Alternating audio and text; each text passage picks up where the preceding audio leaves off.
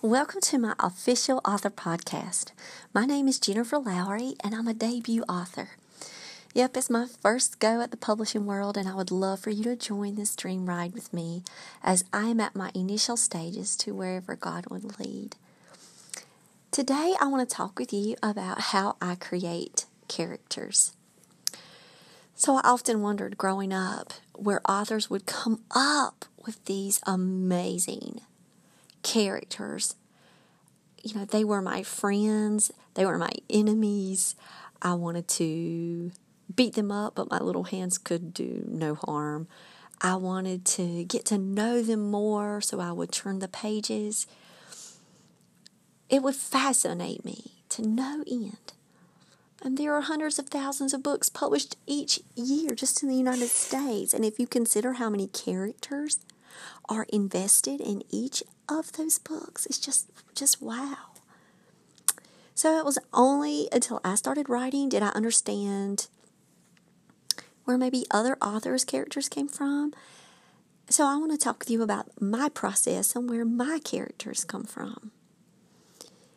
Number one, they come from every lived experience and every lived emotion, recorded history, and dialogue I've had. I understand that. I can't deny that there can be one little thread about me and a character somewhere that I can relate to. They come to me in the form of strangers or overheard conversations in passing at a mall. A third way they come to me is I'm a very visual learner. I'm a visual learner, and so I'm visually minded. When I see people, actors, actresses especially, people on the news, I start like forming them almost like I'm taking Lego pieces and I'm building and crafting my own Lego minifigure. I do that with real people. And the last one, just my mind just visually creates pieces of like this and that and in-betweens. And I stitch together like these Frankensteinish creatures of my own doing. And I say, he's alive or she's alive. And then they become. So regardless of where your characters come from, we must stay true to their voice. So they speak full conversations in my head, I will admit it, and it's usually when I'm in the car, when I don't have my journal book or my computer in front of me, and the only way that I can do that is to depend on my tired old memory or my recorder. But they are the ones that control the show. They are the ones really driving the car because they show me where they want to go. And I learned that if I hold them back by restraining their voice, then they will never become themselves, only replications of me every single time. And that's not the way that this can work, because it can't have all these gens out there in every single book. I mean, no, it can't do that. I will tell you, one thing I love the most personally is when characters surprise me. Because I never quite know where a story's going to lead or how the characters are going to interact with one another once they actually meet each other and they're all in the same room, and it can be positive or a negative experience. It can go one way or the other, and I'm like, wait, why did this just happen? Because they have this natural way of figuring the scenes out and the story out, and all I'm doing is just put my fingers across those keys. And yeah, I get angry, and I want to throw my book in the trash because I don't want anybody else to see this. Why did you make this mistake? Or I really wish this character didn't choose that guy. Or why did they make that decision? Because I'm the responsible adult here, and I know where this could lead. I've cried at A Welcome Home. Like every single time I read it, I cry my eyes out like a baby.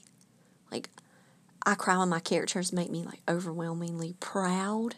Like when they come to this point where they get their aha moments, I get the goosebump feeling. And I'm writing them, and I've seen it, and I've read it a bunch of times, and I still get it because I have this sense of pride or this intense heartbreak or this emotion for them.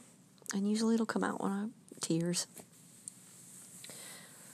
So, another thing I love is when somebody is beta reading right now and they run up to me and they are screaming as they see me. And I'm thinking, okay, I've done something really bad.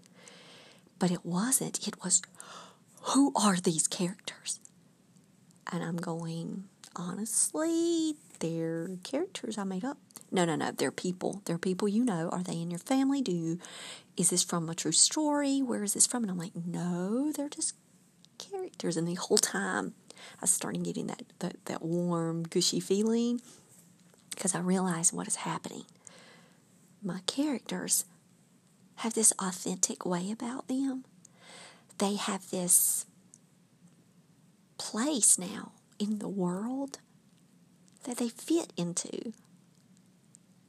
And that moment for me was like a validation that I didn't have to go out and invest tons of money on how-to workshops on how to craft characters or do any of that. I just had to trust my writing instincts. I had to go with my gut.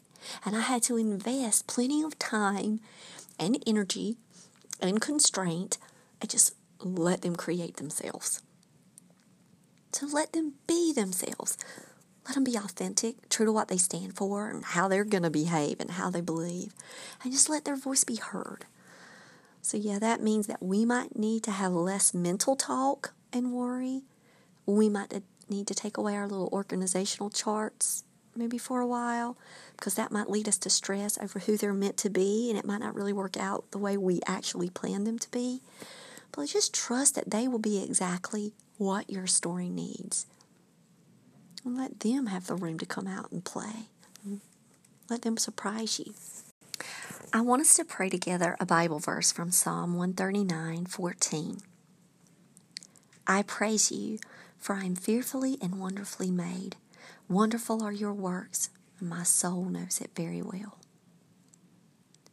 I just want to thank the Lord for giving us this gift to create and express ourselves with words, and for allowing our spirit to really help guide us in our writing. And I want to thank God for allowing us the space to craft worlds and creatures and thoughts and ideas and characters. And it's with praise that I just thank God for creating me in this quirky, unique, weird kind of way, and the way that my brain works. I may not have the talents of this or that author out there on the market, and I may not have 10 New York Times bestsellers credited to my name yet, but I have the passion and the desire to spread just joy and love and an escape in a book and all that I write and do.